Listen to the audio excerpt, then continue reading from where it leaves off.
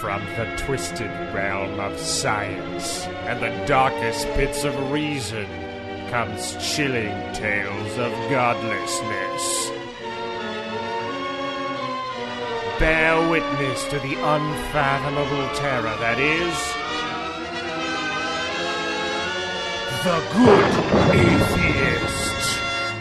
Welcome to the GoodAtheist.net bonus podcast. My name is Jacob Forte. And I'm drunk Ryan Harkness. And you know what? Welcome to the new format of the bonus show, because as I mentioned, if you listened to episode 100, and I sincerely hope you did if you listened to the show. Jake's raising the bar. I'm raising the fucking bar. I'm just going to get this done. We're going to go forward. Apparently, next show, the free show, I'm actually supposed to interview the guy, the main guy behind the Atheist conference happening in Montreal. They were just like, "Do you want to do an interview?" And I was like, "Sure." That sounds awesome. And here's what's cool too. I'm going to be putting a link to this a little bit later on this week. If you basically want to go to the Montreal Atheist conference, and I'm going to put a link on the site. And if you go on the link and you become a member, you're actually going to give us money. That's what's crazy about it. It's like an affiliate program. Oh, I see. For atheist conferences. Nice. We're starting to do it. Figure this. Remember, Montreal, even if you're in the States, Montreal isn't that far away. If you're in, like, New York, Maine, Vermont, New Hampshire. Seriously, I think actually this Montreal conference is actually going to be pretty wicked. And in general, like we've done in the ultimate fighting scene, of which I am... the god there. He is the god. I am a guy. Perhaps not a god, but a guy. I won't be a god until I manage to get sex out of that scene. I have to admit that I've already done this. You have not. I feel sad for you. You know what? I got a lot of sex out of my old rave scenes, so I don't feel like you got to transition, man. That's the whole point of doing this. You got to understand. Since I went to the MMA scene, I've been broke. I was reading a very interesting article about art. No. And the proposition was that art is produced primarily to get people laid. And why do anything else? Why build buildings? Why fucking conquer the world? Why? Because you're trying to get laid. Everything, honestly, you can boil everything down to I want to get laid. We are your thesis. Duh. Holy shit, I'm an ape. Yeah, we're monkeys. We want to get our little monkey dicks, whatever. Wedded. Whatever. I think wedded is probably the most broad. Disgusting term that you can use. Yeah, I'm not too sure about simian lubrications, but whatever the case is, they want to put their thing inside of the monkeys. How are you not sure about that? Well, do you think it's different? I do. No. I'm sure there are different lubrication levels for just human females. There must be different lubrication levels for different animals. Now, I'm just disgusted. Do you think a porcupine has the same level of lubrication that we do? I think a porcupine gets pretty freaky. It's pretty wet. Did you see the video on the internet of the porcupine being cuddled and tickled? I did. It was weird. It was like a dog porcupine. It was so cute. It was adorable. My favorite comment on that video was one person saying, like, "Oh, it just goes to show you what kind of bond that human beings can create with animals." And I think it's just actually, you're looking at it upside down. It's how much animals can form bonds with other animals. Exactly. Because I was looking at it and I was saying, what is the difference between a porcupine and a dog other than the fact that we give a shit about dogs? We don't care about porcupines. We don't think about it. We're just like, porcupines, kill it! I ran over a porcupine. No biggie. Yeah, kill that damn porcupine. Dog kills a porcupine. We're like, who gives a crap? See a dog on the side of the highway? Oh, see a deer? Yeah, who cares? It's true. We're monsters. Even deer, which got the Bambi movie. So here's what we're going to be talking about on this podcast, ladies and gentlemen. The first thing that we're going to be talking about is, you're going to love this. I was visited this weekend by a bunch of Jehovah's Witnesses, and we're going to be talking about that experience. Awesome. We're also going to be having a little segment, another interview with God, which we've asked fans of the show to ask some questions for our big interview with God. Mm-hmm. And we're going to be talking very briefly about an atheist that was killed in the Maldives.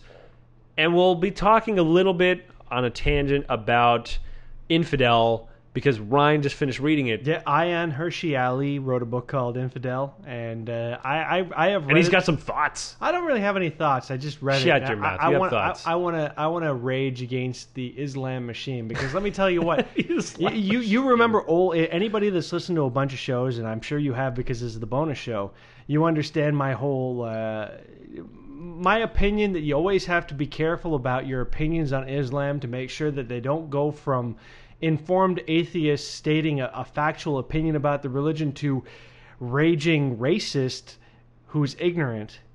So we'll talk about that, because all of a sudden I feel like a raging racist for how I feel after reading this book, just because once you really boil it down, you're like, Islam sucks. Well, I'll be telling you later why that isn't racist. But first, let's talk about those Jehovah's Witnesses that came to the door. Now, for those of you that have been long-term listeners, you remember this, that I had a visit a couple months ago from 2 Jehovah's Witness ladies that came over to the house, and they're like, we want to talk to you about God. And I cannot say no.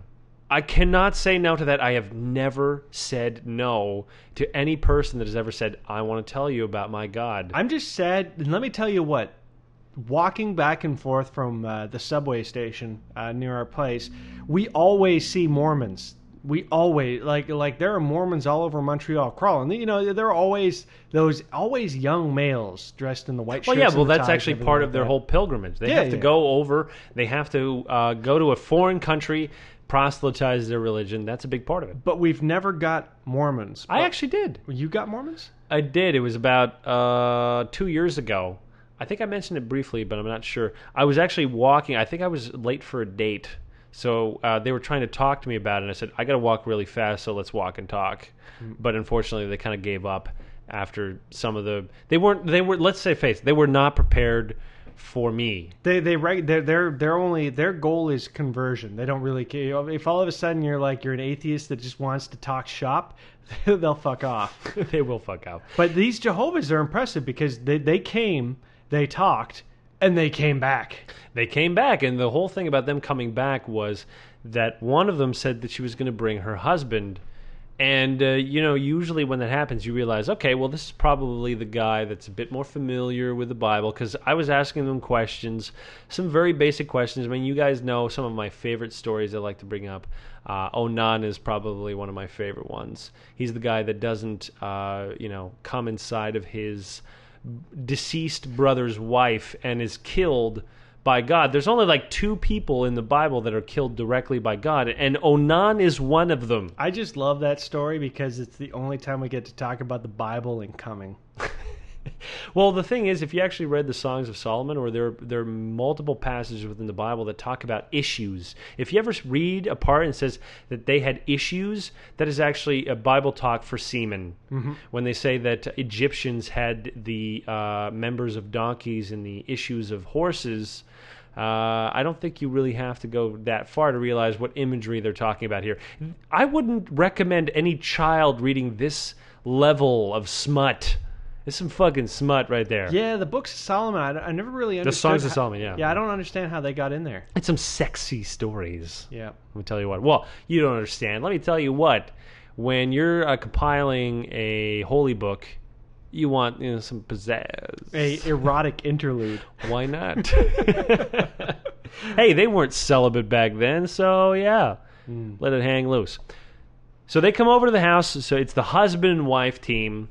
I was really looking forward to them. In fact, you had a friend over who, him and this other dude from Ottawa were actually in our living room, and some Jehovah's Witnesses had come by, and they turned them away, not knowing that I had specific instructions that any religious proselytizer that comes to this fucking house, I will wake up, I will fucking take whatever coffee that I need, and I will talk to them. I will never ever fucking turn down an opportunity. You got to understand, when these people got there, Jake had just gotten up. He smelled like a homeless man from the pits and from the mouth. That's my mornings. You got to understand, we got no air conditioning here. I know, it's horrible. So when you smell, you really smell. You do. So he even in this state, he was like, "Come on in and talk to me." Yeah, absolutely. I was, and you know what? Here's the thing. I feel to some degree that you really should have paid more attention to the conversation that was going on. Now I know at the time you're like, oh, it's not really my thing, and I'm like, you're a co-host on an atheist podcast. This is your job. pay fucking attention. You should have paid attention. There was a lot going on. It was a 2-hour conversation with these people. I think you should have really listened to not what I was saying, because it didn't matter. You already know what I say. You should have been listening to what they were saying, because there's some of the things, and we're going to be talking about this throughout the show, that I think you would have flipped out about. You would have just loved hearing this shit. Yeah, it's possible, but you got to understand that my atheism is much less confrontorial than yours. I mean, I am more a person who, in my mind, understands that religion is bullshit, and I enjoy cultivating that and understanding more about how it is bullshit.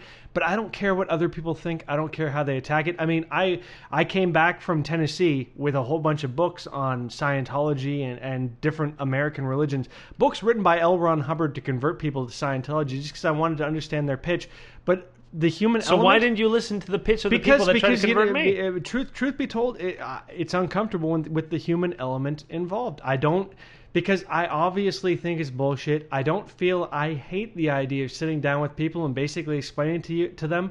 I think you're stupid, and I think that spending all this time out with said anything to that matter. You know, was I confrontational any time you really listened to? I was not listening. Okay, well that's fair enough. Exactly. We recorded some of it. I would love to play you that, but unfortunately I will not. Because I did not have their consent to play it. I don't want to play within that weird, nebulous legal zone. So legal and moral zone. But you know what? Next time actually they come by, I'm going to ask them if they really want to have. Maybe we can have a radio show with them. I would really love the Jehovah's Witness and see if we can have a talk. Well, look, you have to understand. By the time they left, they had promised to come back and do more research because I had asked them some questions that they were not able to answer. But at the same time, there were a few things that they brought up where it challenged me, not in terms of saying like, oh, I didn't know this, but it challenged me in terms of, like, for instance, when we were first talking, I made the incorrect assumption that they used the King James Version of the Bible, which they do not. So when I was using particular quotes, I did not realize that the version that they had did not have those same versions. So when I was talking about, they had the New World Translation, which is the Bible specifically that Jehovah's Witnesses use. And this version is slightly different than the King James Version. So the parts that I was mentioning, they didn't have, right? They had another translation. So when you're talking to someone about the Bible and you start to indict them on it, and all of a sudden they're like, oh, you don't really know the Bible because you had a wrong quote. And I can't tell you how many times, it must have come up 2 or 3 times where I was just talking about specific stories, and as soon as I got it, one little tiny thing wrong because he had a different translation, he was like, oh, well, you see, you've never read the Bible. Which is a weird thing to say, considering, like, oh yeah, what about all those questions that you couldn't answer, but I didn't read the Bible? Or what about the questions of why do you have one Bible and everybody else has another? Well, we had a very lengthy discussion actually about translated versions, but before we get into that, the great thing about the husband who came over, and this is what I was hoping, was that he had a much deeper understanding of the Bible. He had studied it more. This is why she wanted to bring her husband, because she figured, oh, well, this guy's read a bit of it. Maybe maybe like I was more like the wife in that I read things and then fucking it just goes into the ether. The ether. Exactly. It just disappears. I'm like, oh, I read it, I know it kind of, but if you sit me down and try and talk about it, you wouldn't even believe that I read the damn thing. While you, encyclopedia of a man that you are, Encyclopedia Wrongica, but encyclopedia nevertheless.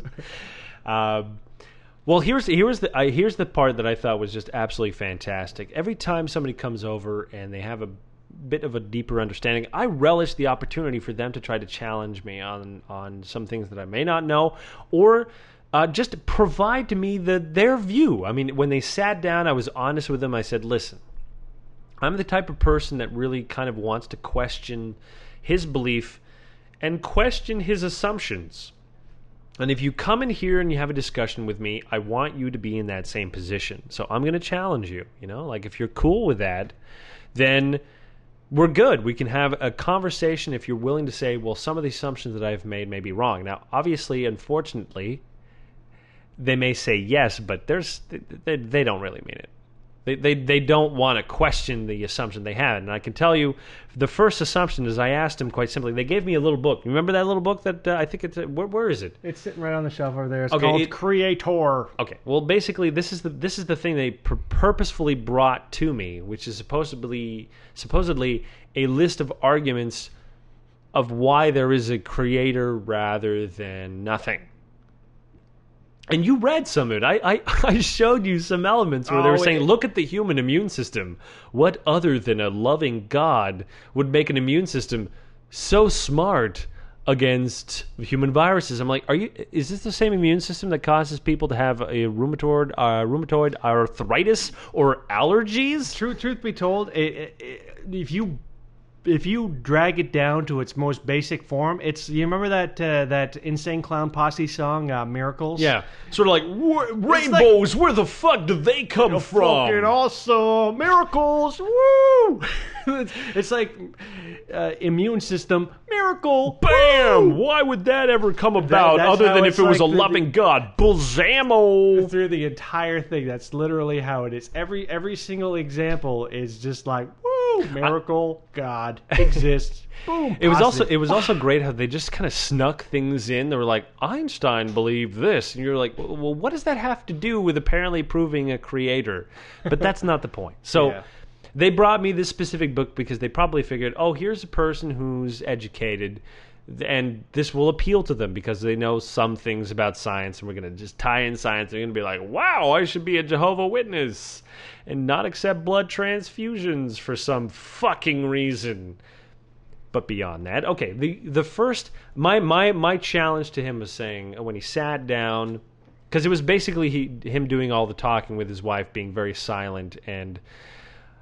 what I hoped was doing a lot of listening. But I was saying, well, what do you think is the biggest proof that there is a God? This is my first, this is the sales pitch that I want to hear from anybody that sits down on my couch and tells me, I have a story for you. I'm like, well, what is the biggest proof that you have?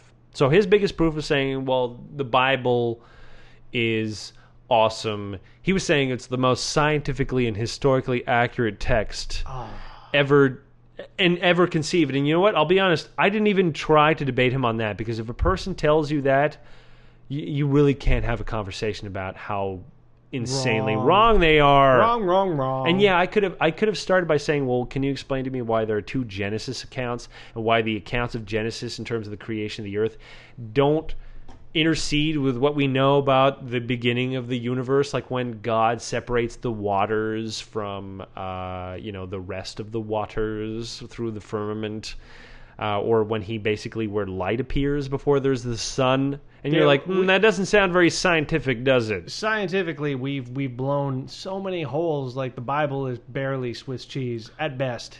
No, it's basically there.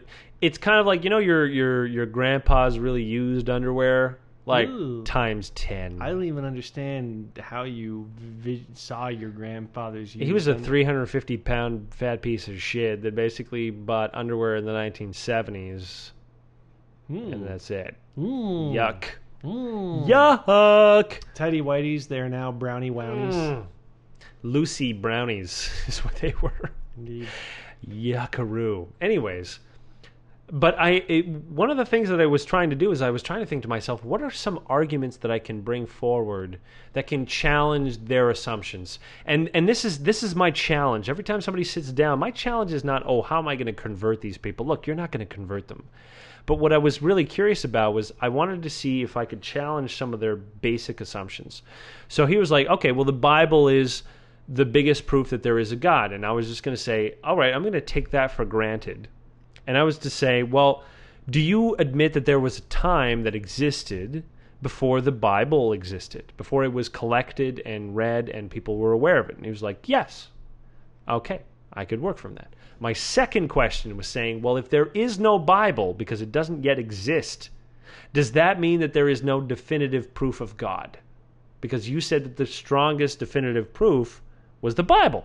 And you're like, you obviously understand the Bible has not existed forever. Therefore, no Bible. Does that now mean that there is no God?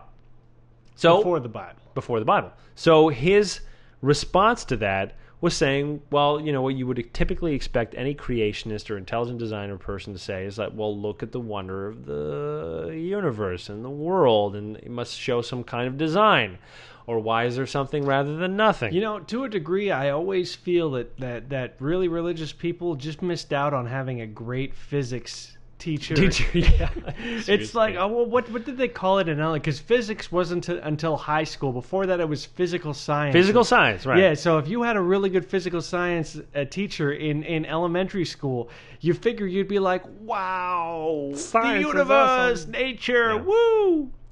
Well, he didn't have that. But what was really hilarious is that by the end of it, we were basically having some conversations about, well, like, for instance, why is there something rather than nothing? And I was just pulling out facts from Lawrence Krauss's. He had a lecture on a universe coming from nothing. It's a great lecture, actually. I think you can see on the Richard Dawkins Foundation. I strongly recommend you to listen to it. But I was talking about how the universe is electrically neutral, and how you could expect that from a universe that stems from the weird quantum fluctuations that just happen. You're just like, well, there was nothing, and then a weird quantum fluctuations that created the Big Bang, and then bam, you have the universe. And I was trying to explain to him, saying, like, if that is a possible answer, that you really could have something from nothing, the proposition that there is a God that exists outside of the laws of the universe would indicate that the laws are not laws, that they can be superseded. Therefore, there does not need to be a lawgiver because there are no laws. It's almost a paradox. If you say that the laws of the universe are such that it would require a lawgiver, if there is a lawgiver, it means that the laws are not static because someone can exist outside those laws. That means they're not laws. They're just suggestions. And if they're suggestions, then they're not static and they don't need a creator. It's a weird paradox that fucking religious people never admonish. It's like either a law is a law or it's someone supersedes the law. I mean, everybody who basically is given all the thought to all of these ideas of why God might not exist usually ends up becoming an atheist. That's just how it naturally happens. Once you fall down that hill, you just keep on rolling. Well, once you decide that if you're going to have a consistent worldview, that it can't be a paradox, you're going to admit that the idea that something that exists outside of nature, that somehow created it, is an unnecessary preposition. You're saying, well, if there is, like, the whole first cause argument breaks down when you're saying, well, the first cause is a God that doesn't need a first cause. You're like, what does that mean, a first cause then? It's not necessary. Therefore, why would a God be necessary in a universe where it can supersede first cause? This is the paradox of the anthropic principle, the part that no religious person can really answer because they haven't thought that far ahead. They're still playing checkers. They're still playing checkers when everybody's playing Go. Go. Go is the Japanese chess, which is infinitely more complex than chess. Well, they're still playing American checkers while we're playing Chinese checkers, which is a lot more fun. Well, yes, Chinese checkers is more fun because you can play with like 6 people. Yeah. And that's awesome. You need it. There's so many Chinese. No girls, though. Strangely, no girls. Can we not go down this stereotypical road, please, for 5 seconds? Sure. Okay, so my point was that once I had dissolved his whole anthropic principle of the universe, what is the first thing you think he sort of fell back on? Well, the Bible, which is... I can't tell you how many times I heard that line. I would make an audio compilation of how many times it just went back to, well, the Bible.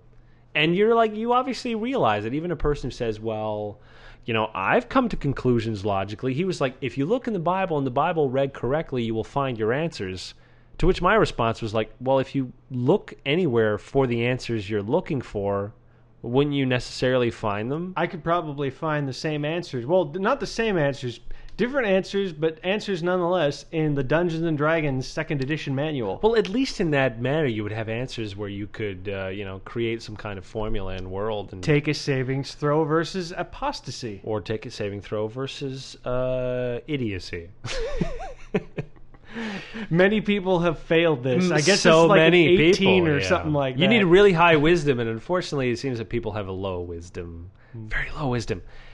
Now, the thing that got him in a bit of a quandary, and you're going to laugh because this is just, it's the seemingly most unimportant part of the New Testament. He was asking me about inconsistencies within the Bible, which I, funnily enough, got him to admit which parts he thought were inconsistent.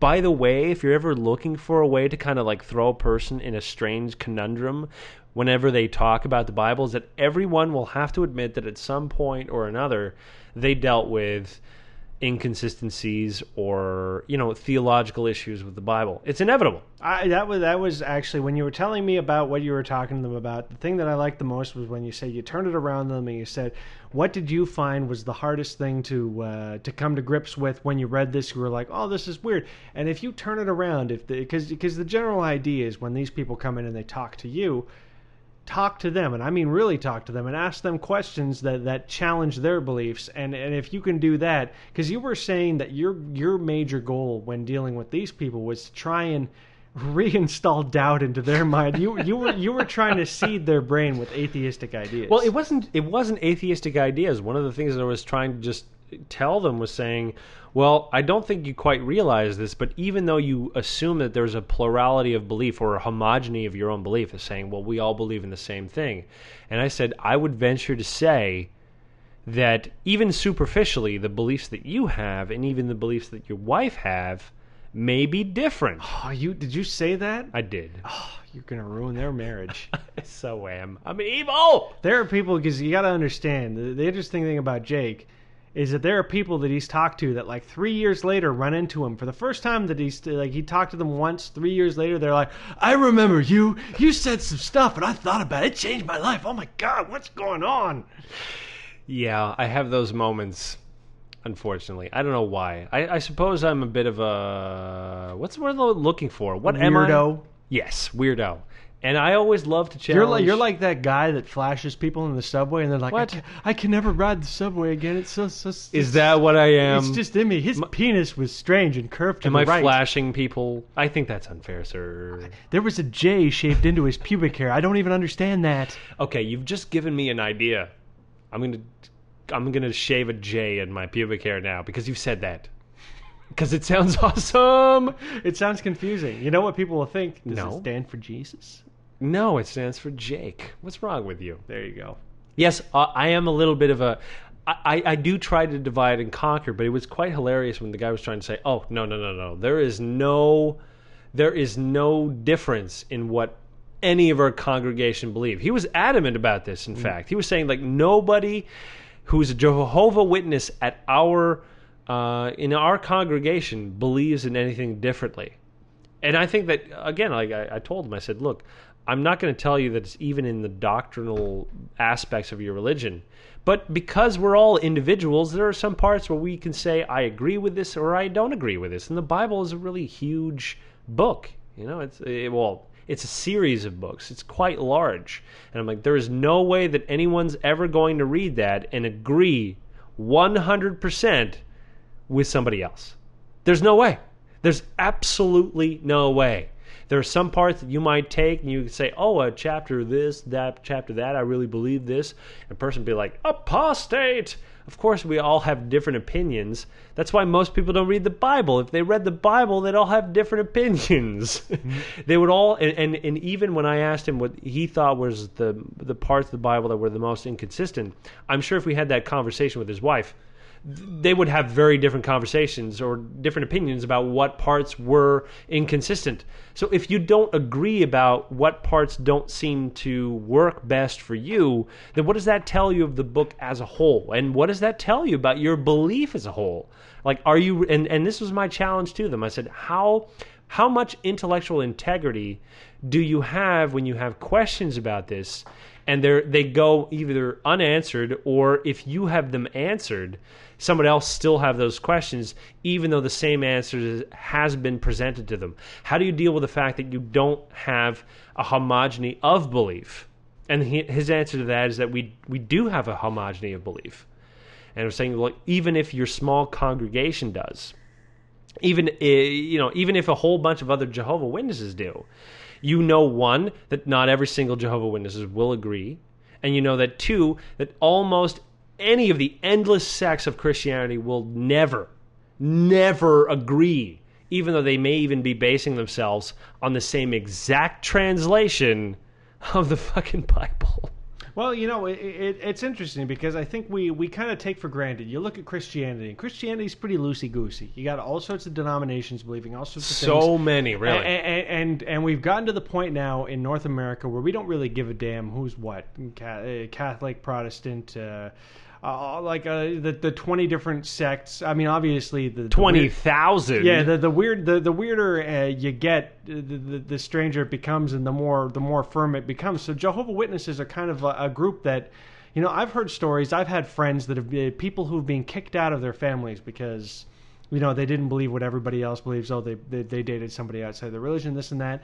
So the more hardcore people, you get more of that homogeny of belief than you would just with our, you know, half-assed Christian beliefs. And, you know, I get that feeling from when I was reading Infidel, because she was talking about Muslim belief, and she was saying basically because it's so firm, because if you believe anything outside what the group believes, you get basically kicked out of the group. And this happens with Jehovah's Witnesses, this happens with Scientologists, this happens with all of the, I'm not going to say right wing because I don't want to associate right wing, but with the more fundamentalist religions, that the more fundamental you get, the more of a universal belief that you get, just because if you don't believe in that, you're not part of the group anymore. Well, I've said before that one of the things that we have to understand, you know how we describe religions as cults, and how often is the word cult thrown out? Right? You could say, hell, Rocky Horror Picture Show is a cult. Those people are weird. They are. I had weird. a girlfriend that was all into that. Dude, do you know how many girlfriends that I've had that tried to force me to go to one of those shows, and I was like, no. And they were like, it's so much fun. I don't want to have fun. No. I hate musicals. I don't like I hate musicals. Is there anything wrong with hating musicals? Yeah. Do you love musicals? I don't love them, but I don't hate them. Do you hate kittens? Do you hate puppy dogs and rainbows? Double rainbow, what does it mean? I don't hate puppy dogs because they're delicious.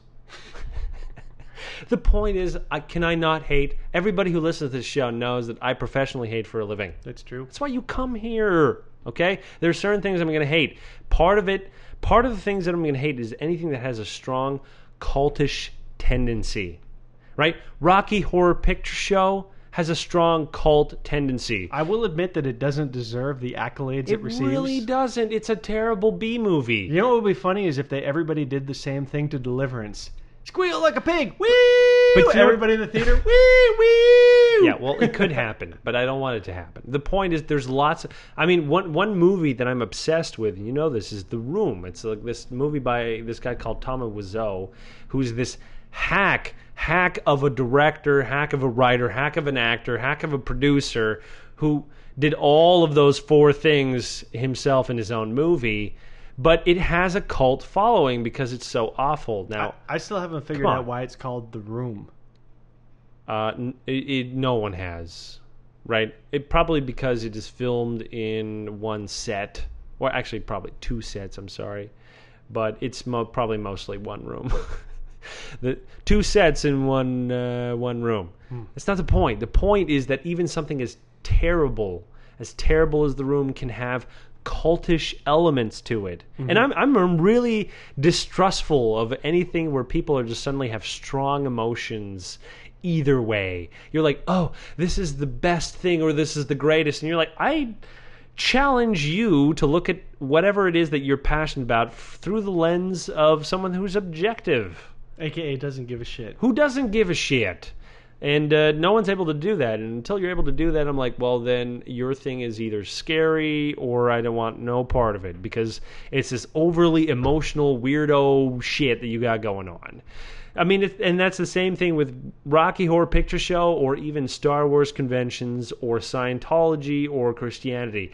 All of those things have cultish tendencies that I'm like, have any of you critically examined what the fuck is going on here and asked, am I wasting my time? But at least with Rocky Horror, no one is saying that this scientific discovery we should not pursue because Dr. Frankenweenie says it's bad. But that's it. This is what I'm saying, that there's a degree of cultishness, right? There are certain elements of any belief, or even the tiniest thing. It could be a movie, it could be a song, or whatever, and some parts of it will lead to a certain cult following. I don't quite understand what makes the difference between something that is just viewed as artistic merit or even ideological merit and those things that become cults. I don't know what those things are, but we all smell a cult when we see one. And it's just that sometimes there are different elements. Now, one scary element, and this is the element that, say, Scientologists and fucking Jehovah's Witnesses have, is that they're strongly exclusionary. They regard anyone outside the faith as dangerous, and what Scientologists would call a suppressive person. Even with Islam as well. Again, going back to infidel, just tying that in because I read the book. I'm crazy about it. Fucking Muslims. All right, but again, I mean, if that was one element, if you were saying like, if you don't like Rocky Horror Picture Show, you're now an infidel, or we can't associate with you, you would say, well, that's a cultish element that is not acceptable. And unfortunately, for certain types of belief that are blanketed by the mystery of religion, they're allowed to get away with the fact of saying like, oh yeah, it's totally fine if you completely reject anyone who doesn't believe that in your limited view of the universe, doesn't believe in the dogma of Jehovah's Witnesses. We must totally alienate them, and as soon as that is as soon as that is a part of your belief that you shall alienate anyone that does not believe in what you believe, that's some fucking evil shit. Right? In a nutshell, whatever it is that you believe does not merit belief because it is fundamentally insecure about itself. Dangerously insecure. Where you would ruin people's lives, where you even contribute to their misery just by saying, oh, well, let's make their lives a living hell because they don't believe in what we believe. None of the girls that I ever dated made my life miserable because I didn't want to go to Rocky Horror Picture Show. So, not a strong cult. I'm sure you might have gotten into a fight or two. I just got into a fight because they all accused me of being closed-minded because of that. And although I'll admit that I'm not the most open-minded person, sometimes I just don't like musicals. Why is that so hard to fucking accept from some girls? Why? Can you answer me this question? Why? Why would I be able to answer that? I don't know. Women are an enigma inside a mystery inside something else I is don't mysterious. know. Didn't you say you like musicals? I don't mind them. I liked Kiss of the Spider-Woman. That was pretty good. That was extremely homo. Okay, well, whatever. Let's go back to the Jehovah's Witnesses. Before we finish up this topic and go straight to the God interview, answering your questions. The one thing the story that I got them into a tiff about, the one thing that they promised that they come back, and I was being tantalizing about that before in the podcast, saying, well, what exactly did you tell them that made them want to come back and do more research?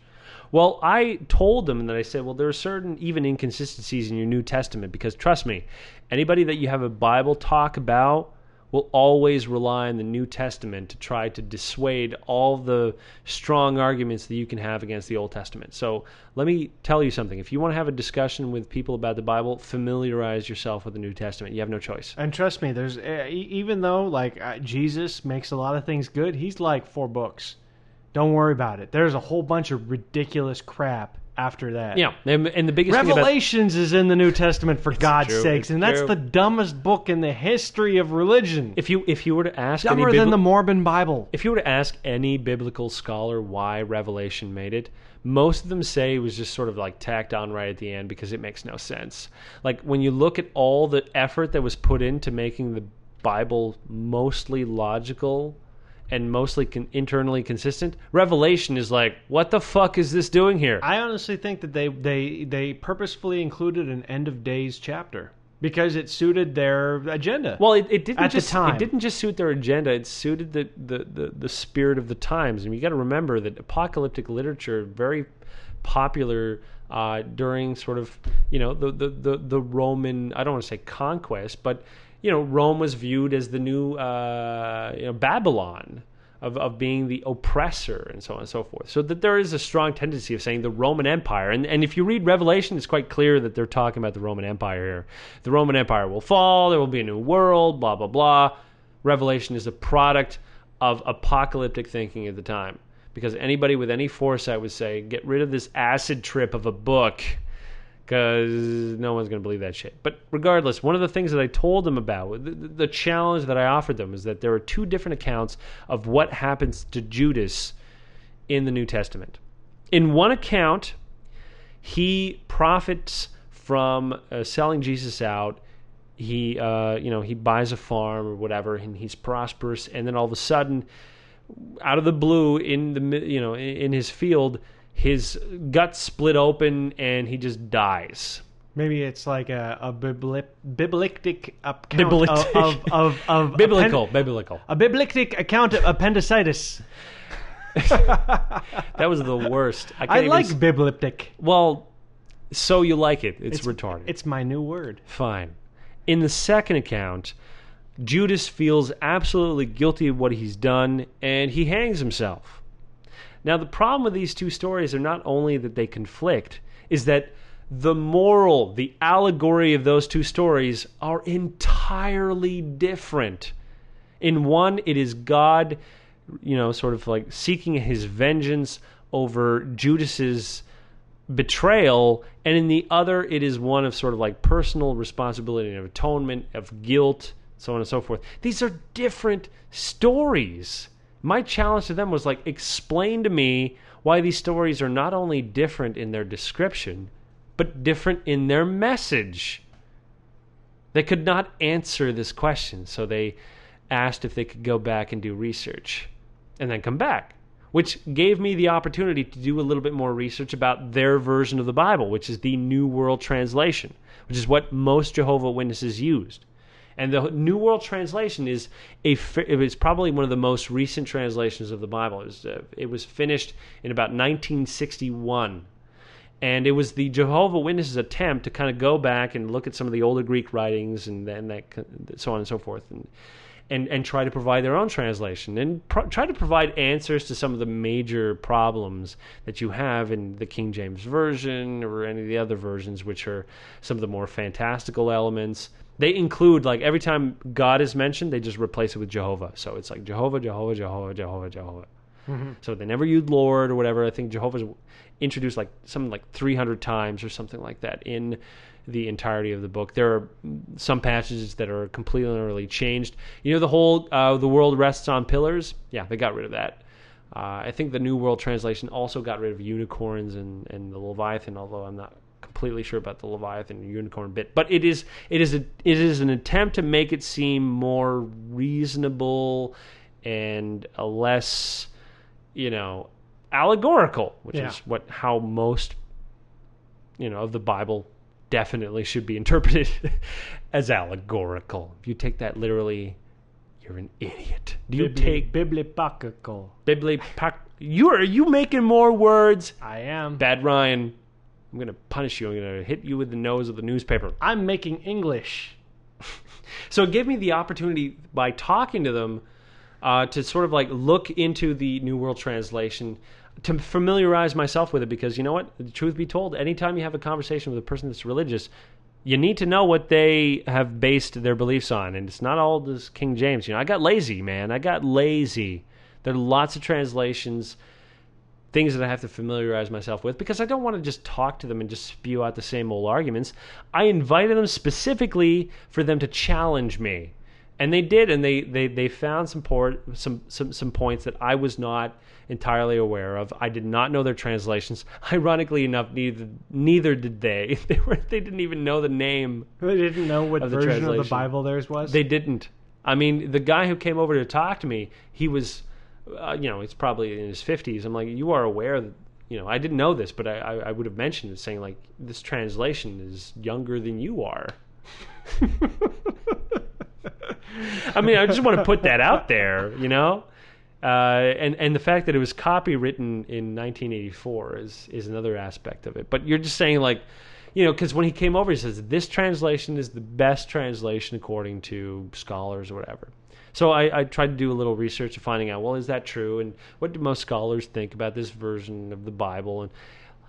And I didn't do it to suddenly say, oh, I'm going to disprove this version to you again. I'm not talking to these people thinking I'm going to fucking convert them.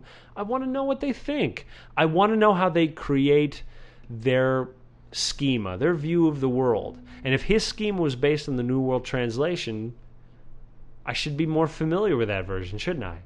This man based his whole fucking world on it.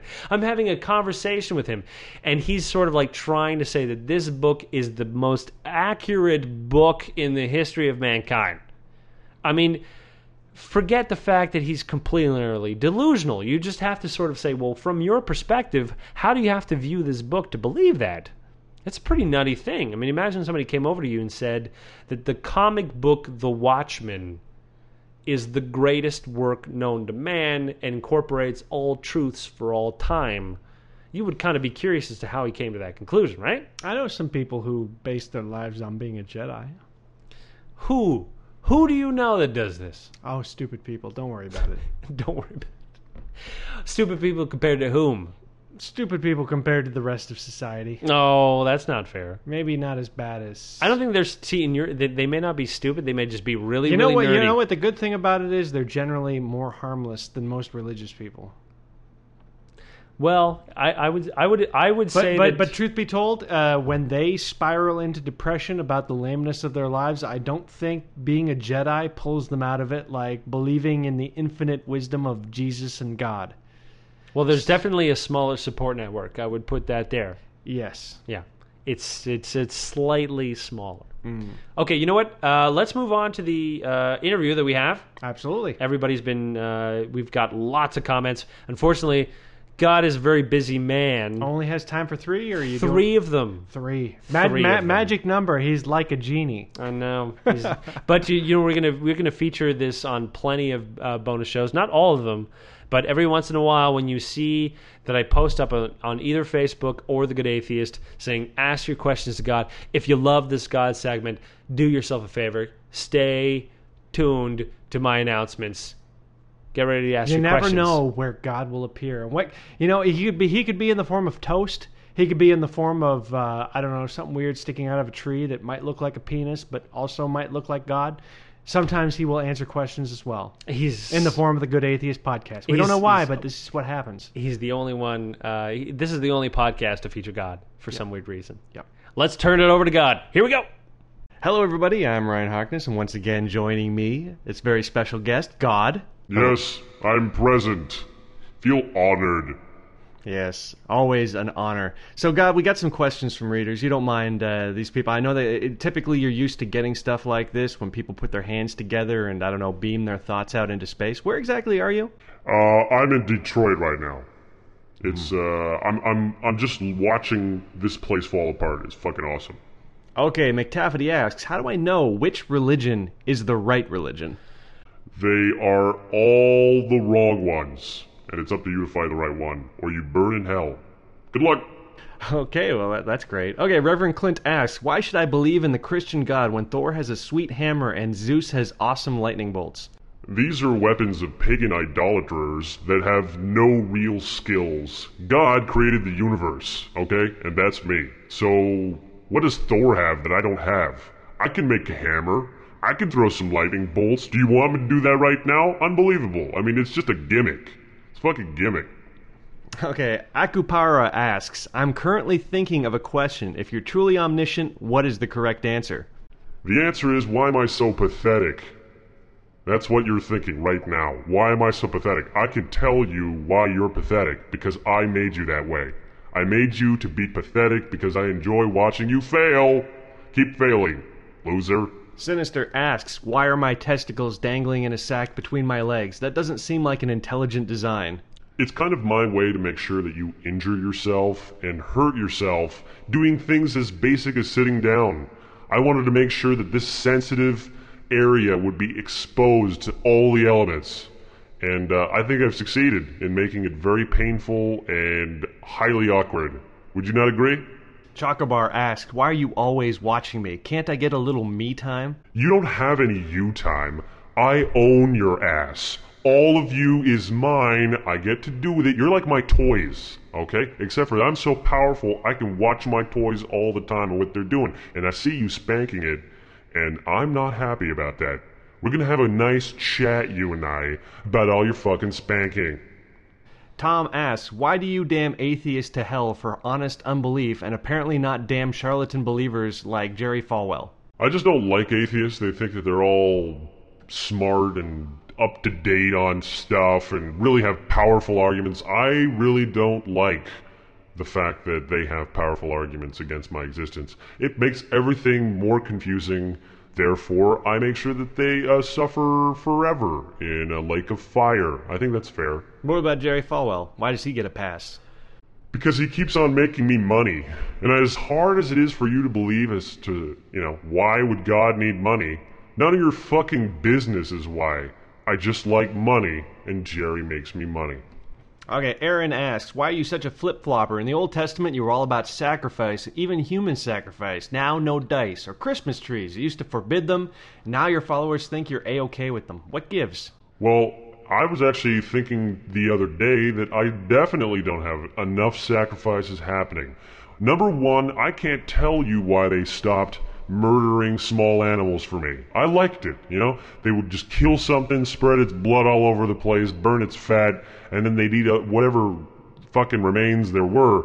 But it was all for me, and it was these ridiculous presents happening all the time, and I loved it, and then they just stopped. Then they said, oh, you came down to Earth and you bled for us, therefore we're done. And I said, no, you're not done. I was just getting started. I said, hey, you stopped sacrificing humans. Let me go down there. I'm going to restart this trend. Let's get this sucker going, right? Totally look at it the wrong way. I mean, it's just unbelievable. If anything, I want more sacrifices, including Christmas trees. That's what I love about it. And you're cutting down a tree for one day. It's monstrous. I love it. Okay, well, that's all the questions we got, so I guess we'll let you go, God. I imagine you have more horrible torment and hell on Earth to continue manufacturing. Well, I have a cheese sandwich to appear in about 7 later on tonight, and I'm also scheduled for a gigantic earthquake that kills 30,000 people. It's a busy day. God's a busy man. Okay, well, I'll let you get to that. Thanks again, God, and thanks to everybody who asked these questions. Curse you to hell! Welcome back, everybody. All right, I hope you enjoyed the latest interview with God, a feature that we're going to hope to bring on periodically to try to entice people. Well, to God is very busy making human suffering possible. Well, he is in demand. Let's just say, it's an honor that we get to interview him. But I had to pull a few strings.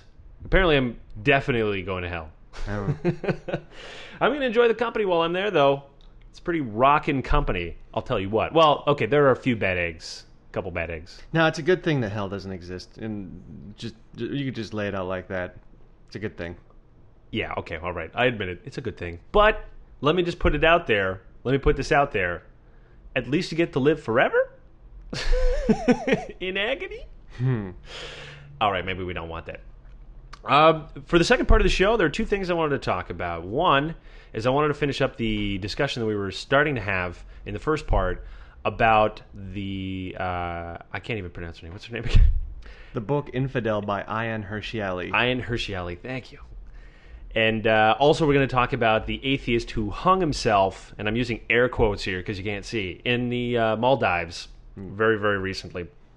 But first, okay, you finished reading Infidel. The book, for those who are not familiar with it, is the life story of this woman, and basically as she travels to different parts of Africa and the Middle East. It's the story of her growing up as a Muslim in certain areas of Africa, and she also lived in Saudi Arabia briefly, and she got to experience growing up as a Muslim in Muslim societies. She got an eyeful. Let's just put it that way. It's basically you get to experience through her eyes how she grew up as a Muslim and how that whole thing played out, and it was really interesting because I'm gonna admit, it's like I think it's probably one of the most important books an atheist can read to try and understand the viewpoint of an Islamic person. Well, I think that, and the societies that they come from, and why things are. I mean, it's important, especially when we're talking about the Maldives, to understand the societal pressure and to understand the kind of situation you have where you're in a country that is extremely Islamic, and you decide that that doesn't really fit. Well, I agree with you 100% on that. If not only because so many atheist books out there right now are just kind of like, you deal with the same familiar arguments, sometimes presented in new ways. Sometimes these ways are novel, and we appreciate them. A good book about arguments against God and that kind of stuff, that's always enjoyable, at least in my neck of the woods. But at the same time, I mean, it's a little bit limited when you're dealing with not being able to experience what life is like for other religious individuals. We don't. I don't know about you guys that are listening, but I've mentioned it before. I was never a believer, so the idea of living through the eyes of both a former believer and now,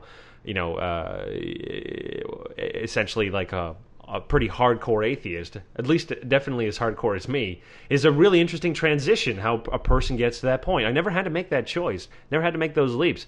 I find it eternally rewarding and interesting every time I get to read about another person's apostasy. They're moving away from a religion, just saying, I don't believe in this shit anymore. Or just seeing like the inside story. I got another book called Waiting for the Apocalypse. I don't know what the author's name is or the specific sect. I think it was like a really strict Catholicism that she followed, and just reading that book about her crazy, strict religious upbringing in America. That's like any of those books. It's becoming a big favorite of mine, reading books about atheists who used to be part of crazy religious groups, because every single time you come out of it going, holy crap. I know, you really don't believe that any of this stuff is happening. You think it's all satire or just some fucking bad joke, but no, man. It is real. It is out there. And it's affecting people's lives. I mean, the interesting thing about Infidel is that it starts, the first two-thirds of the book go through, her upbringing and the things that happened to her as a woman in these societies, and how, she gets beaten and infabulated. Infabulated? God. That's basically one of the words for female circumcision. Oh, excision. Yeah. Ugh. Excised. Yeah. They talk about when they circumcised her, like, and all of her sisters, and all sorts of horrible stories about the mistreatment that she had, and the way that the society worked, and how you weren't really, if you were out without a male accompanying you, it's really weird. Everybody just treated you like garbage, and it goes from her own personal experiences. Then when she goes to Holland and she gets involved with politics and she tries to fight, there's a big problem in Holland right now with immigration. It kind of hit that boiling point. What was it, 2005 when Theo van Gogh died? Anyway, when all that was happening, she was basically pushing in politics, saying that there's a real problem with Muslim immigration. These Muslims are not integrating into society, and if you look at the statistics of what's going on, you'll see that Muslims are systematically beating women, mistreating women, and just acting basically outside the law because of their religious beliefs. Well, one thing that I thought was really fascinating, too, about the book is that the first assumption you're going to make is that, this person's an infidel. They never really gave religion a chance. And that's the great thing. Why you need to read all these books is that you'll find that everyone gave it a really good chance. She talks herself about getting really into it, starting to dress even more conservatively than was required of her, and really kind of falling for the whole shtick that she saw something there, but that over time it just questions that were unanswered, problems that seemed apparent, and just the humanness of it all, like the fact that there's no real, this whole business of the word of God is in here. You're just like, what are you talking about? It's just some people making shit up. Well, over there it's everything is done and viewed through the lens of religion. Yeah. For sure. How did you feel by the end of it? I mean, you said before that you're almost worried that it had turned you a little bit into a racist or something. Oh yeah, well, I mean, I've talked about it many times on the radio show. When you're dealing with Islam and Muslims and stuff like that, you have to be careful because it's easy to cross that line from just saying I hate that religion to all of a sudden getting into some pretty racist stuff, and it's difficult to be able to determine where that line is, and I always struggle with it. And this book is one of those books where you read it and you say, well, statistically, there's a lot of truth behind a lot of ideas that would normally be considered. One of the big things that she was pushing was the fact that all of the politicians in Holland didn't want to deal with the issue because they felt that they were being racist about it and politically incorrect.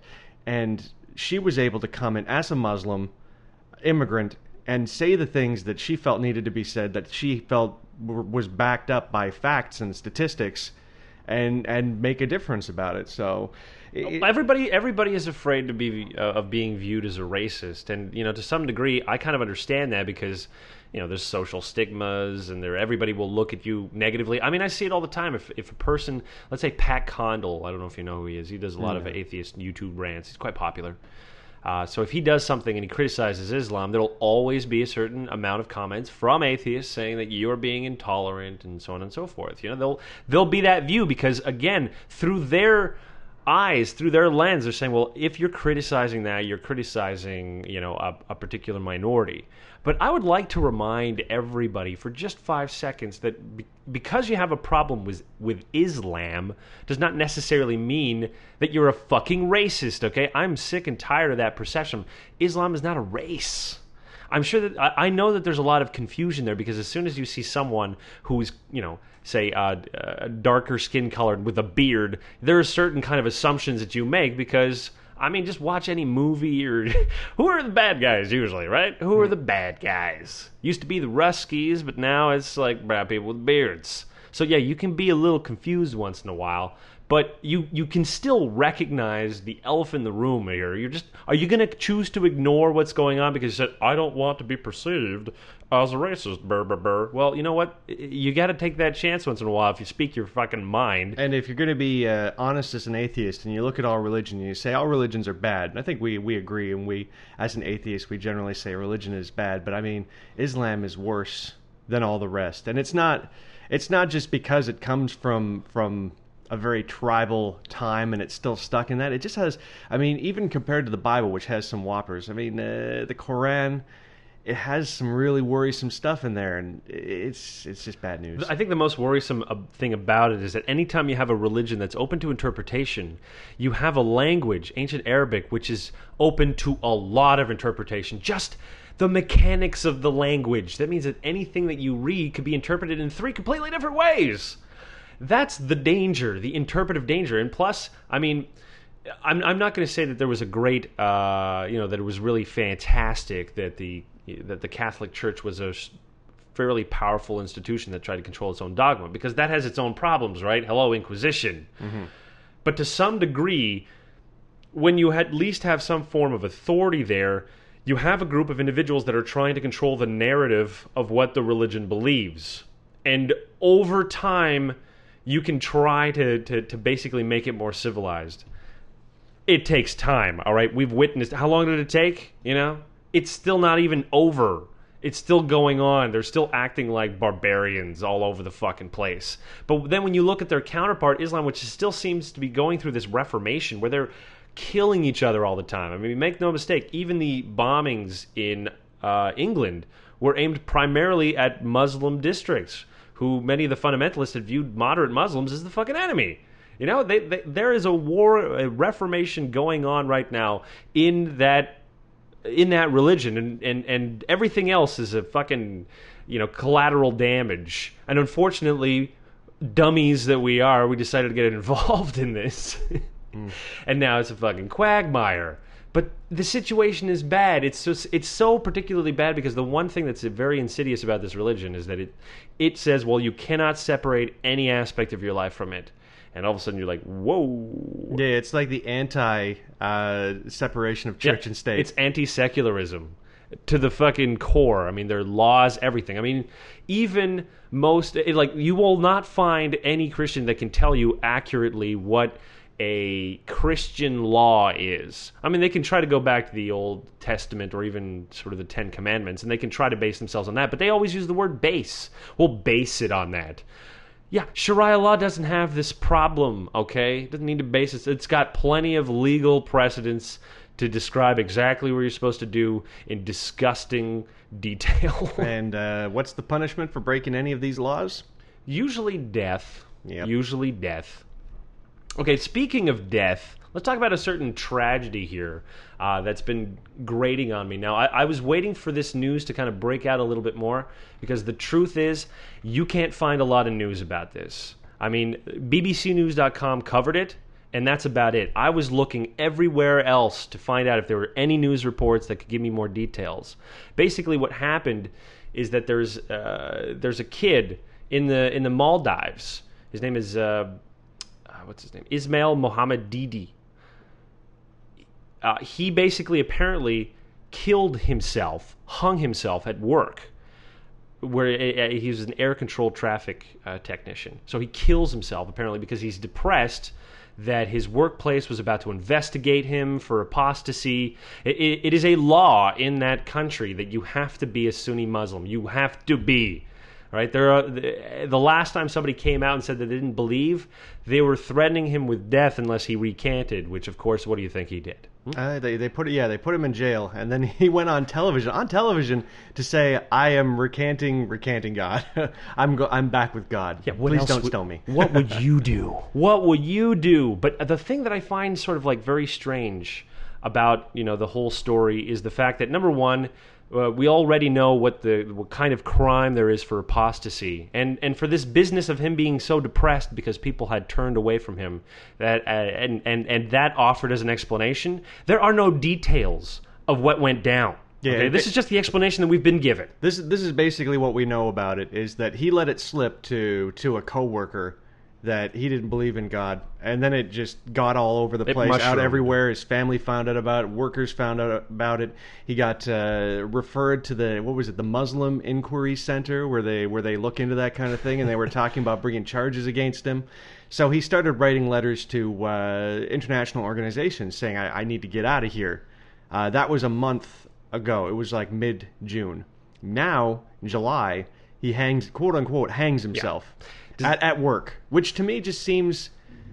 Who hangs themselves at work? I was talking about that before. I said, let's see.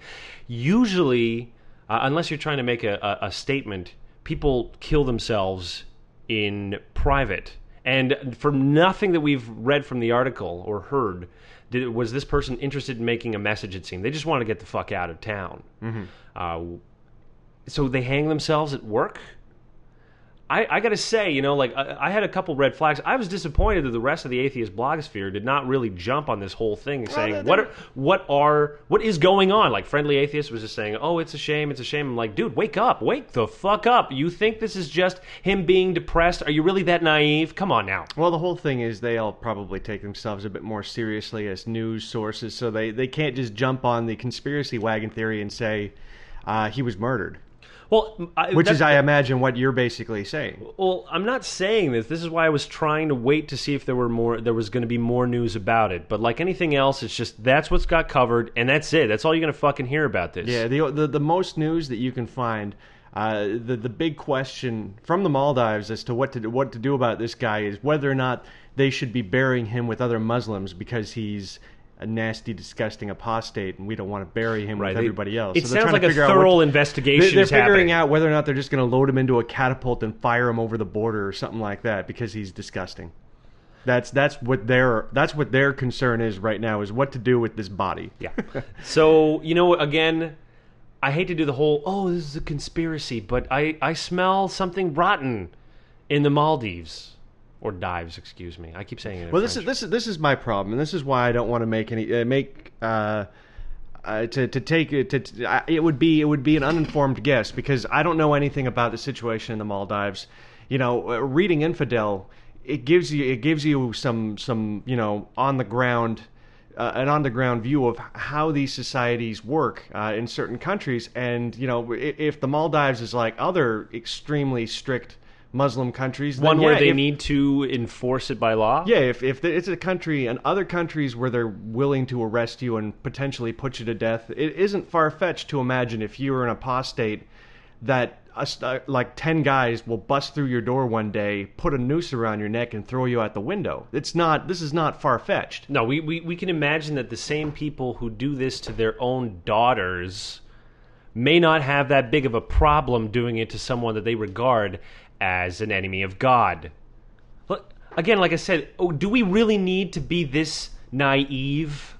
Well, I mean, I want more fucking information. If this is a suicide, I gotta tell you, it don't smell like a suicide to me. So can you explain to me, other than the fact that he was depressed, that his coworkers and his friends were no longer talking to him?